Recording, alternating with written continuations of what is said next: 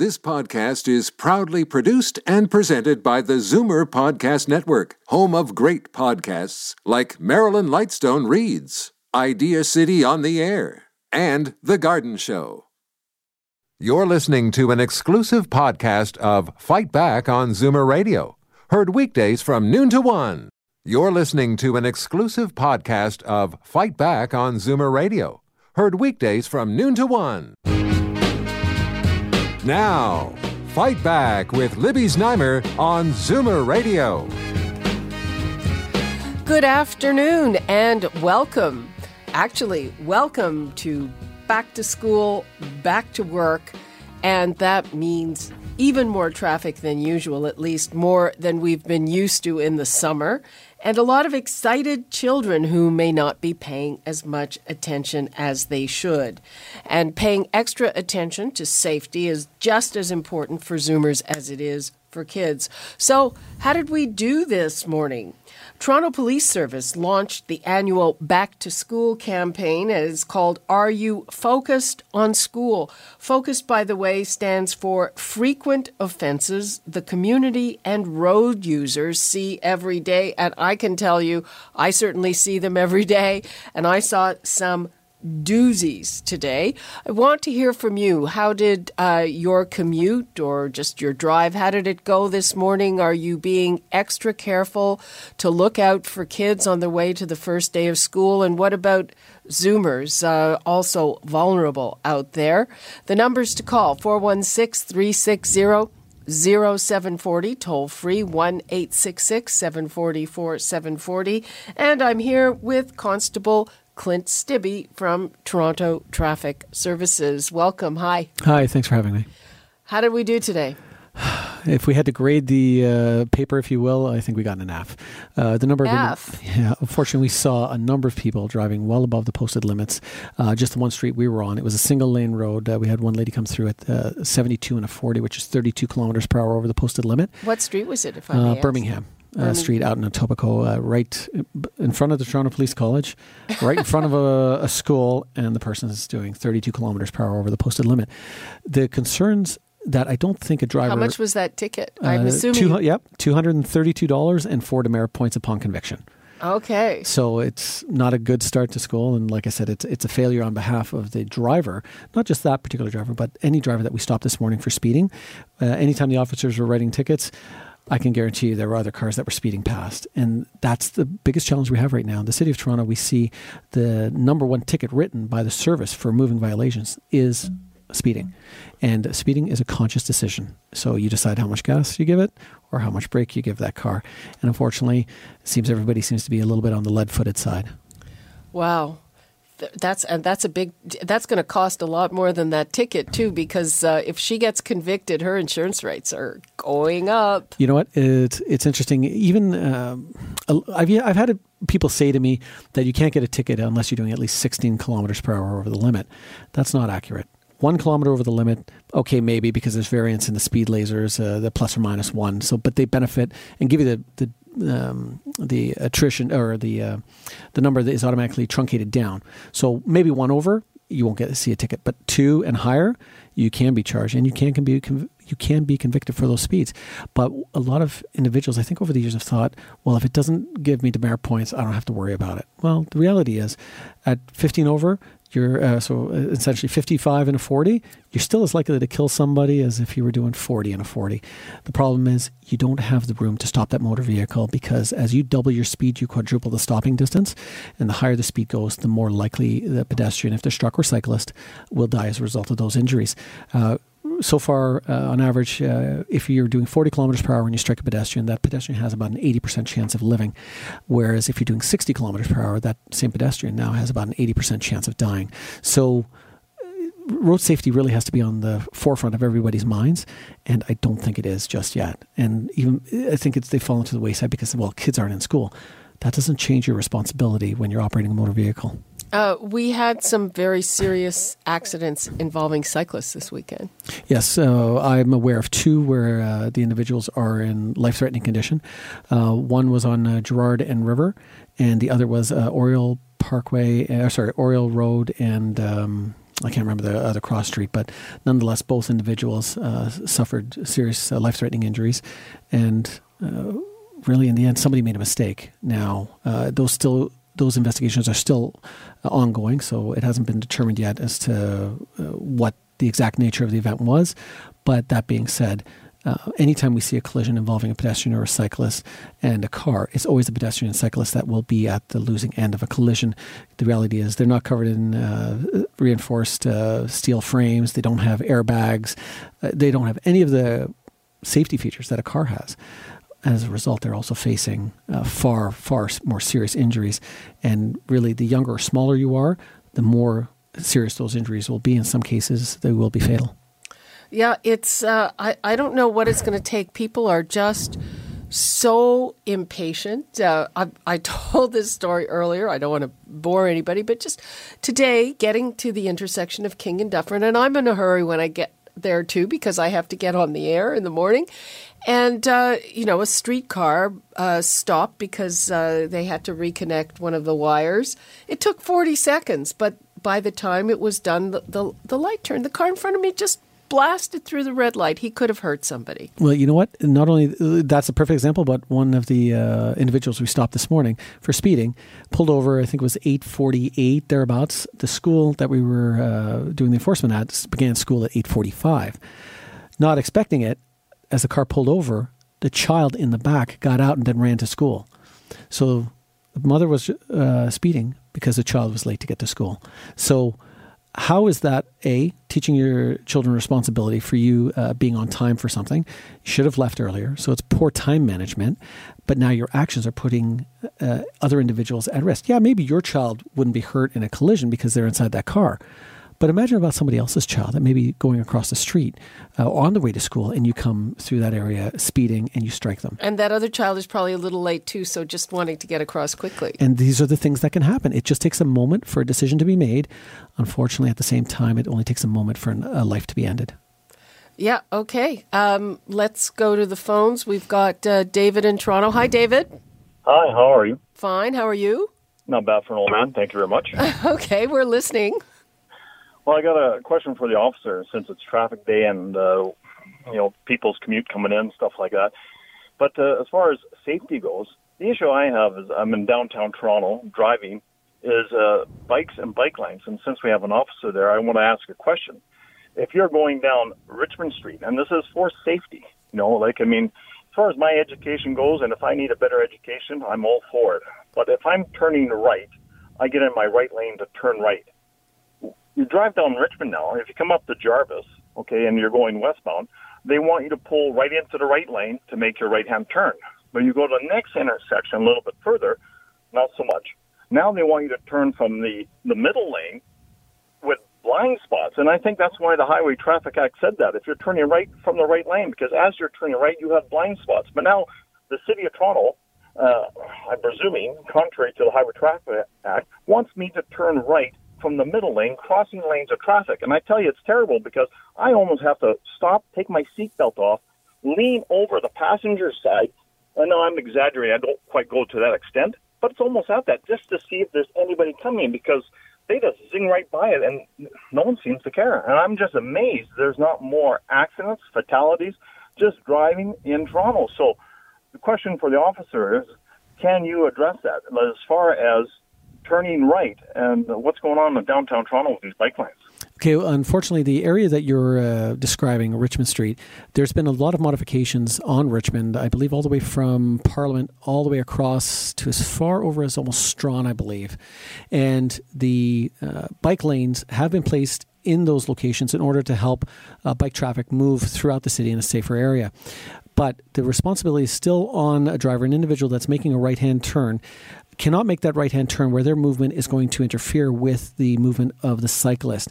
But there are marks on the pavement, and unfortunately, I haven't got a picture of Jarvis here to verify. As you mentioned, that in some cases there are some slight changes, and it would have to do more with the broken white line, which would be giving the space for the car to move into that area of the intersection in order to make the right-hand turn.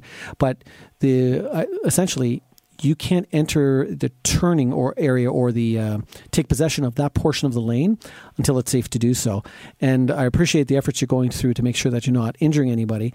Unfortunately, at the same time, we see a lot of individuals who are just making that right turn without giving any sort of consideration for the cyclists, and in some cases are striking them or pulling out in front of them and essentially cutting them off.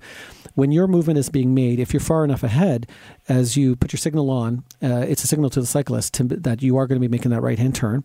If they're far enough back and you now take position in the lane and have begun your right-hand turn, and now you have to stop because of pedestrian traffic, then that is normal. That type of situation can arise, and where the bikes now have to go around the left side of you.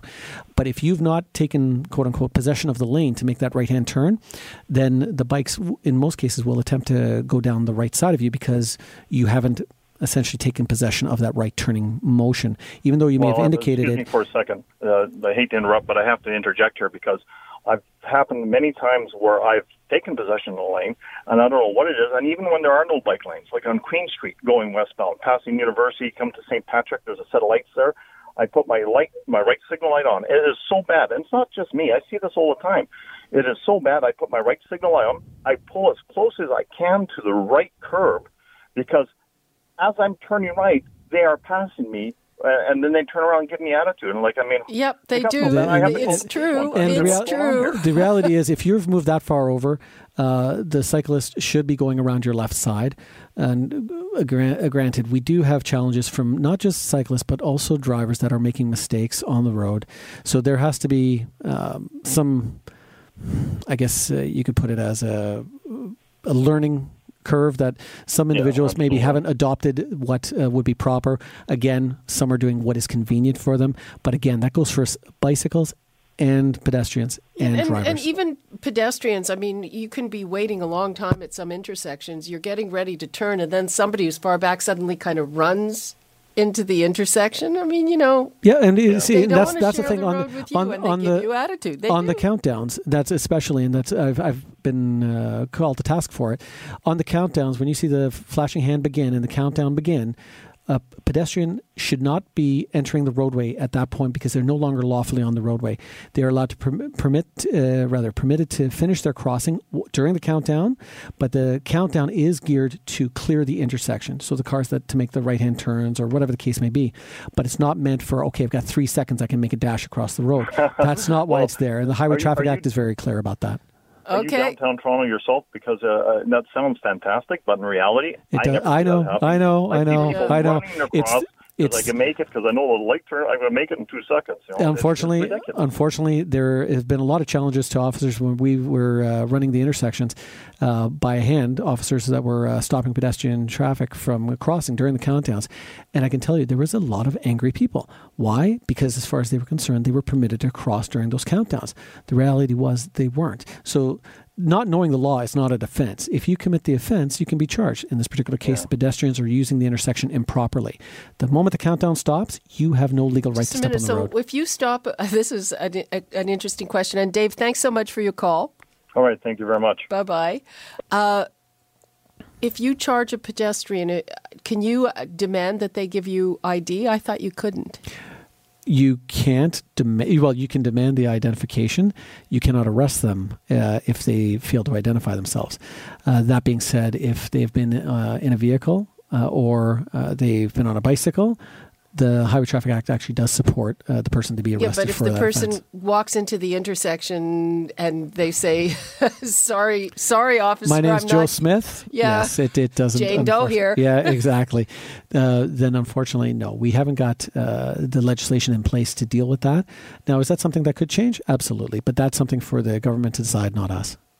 Okay, I hope I haven't helped anybody abet anything illegal. We're going to have to take a quick break, but let's take a quick call from Dorothy in Toronto. In the meantime, hi, Dorothy. Hi, Libby and Stibbe. I never thought it's of like that. a dynamic duo. Okay. Batman and Robin. Cute names. I like those names. But anyway, I just wanted to say, in defense of the people on bikes and people trying to cross on those few seconds when you have a cane or you have children with you or a carriage, we can't let, and I felt that with both of you, with the drivers, they're in a big protected car. their attitude and respect, they're so lucky and so blessed to have cars and to have that position that they're safe in a car. I think they should have a little bit more respect for the pedestrians and people on bikes. And as far as someone on bike, they're driving, if they're even tapped by a car, they can be killed. And if they give a bit of attitude, oh, you know what, that's too bad. Because the drivers in this city are really rude and disrespectful, even to an older woman trying to get across on 23 seconds with a cane when your leg is paining. That just happened to me yesterday. Oh, I'm sorry to hear that. I hate it when I see that. And the That's car was really in the bad. middle of the intersection trying to make its left-hand turn, but moving closer to me. Well, you know That's what? so frightening. You have no idea, because if they even tap me, I have arthritis and osteoporosis so bad, I'd never be able to walk again if I was hit by one of those cars, even tapped by a car. And you know what? I totally agree with you, and that's why I said that pedestrians and cyclists are not in steel reinforced frames or have airbags. They are always at the losing end of a collision. Thank the problem you is, so much. yeah, and I totally agree with that. You. The issue that we have is Me too. Case and have the police get to the government and make these people, especially at River and Girard where someone was just hit. Those people are going through that intersection so fast to get onto the Bayview extension there, which is a highway, and they think that they're already on it, and they're not. They're still at River and Girard. And we should give people more time to cross the street. Walk, and it's just not right. The attitude of people in these great big monster trucks on a tiny little street that was built years ago, they speed. I see it every day, and it's frightening.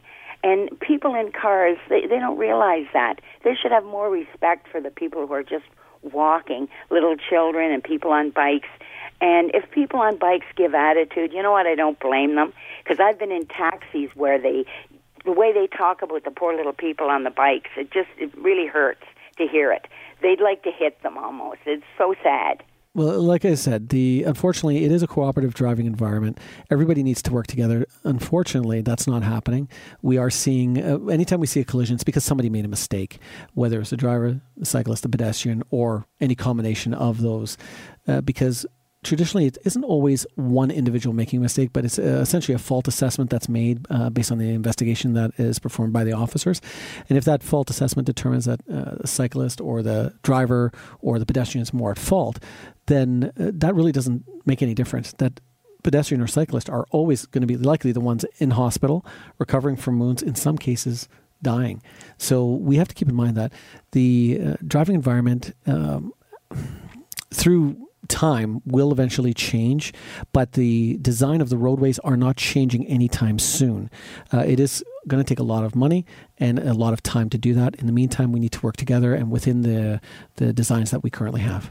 Okay, well, thank you so much for that reminder, Constable Stibbe. It's always good for us to keep safety in mind, particularly now when we have the real change of season, even if it doesn't feel like that outside. And people also remember this campaign goes till the end of the week. So if you're doing stuff you shouldn't be doing, there's a better chance you're going to be caught. So don't do it.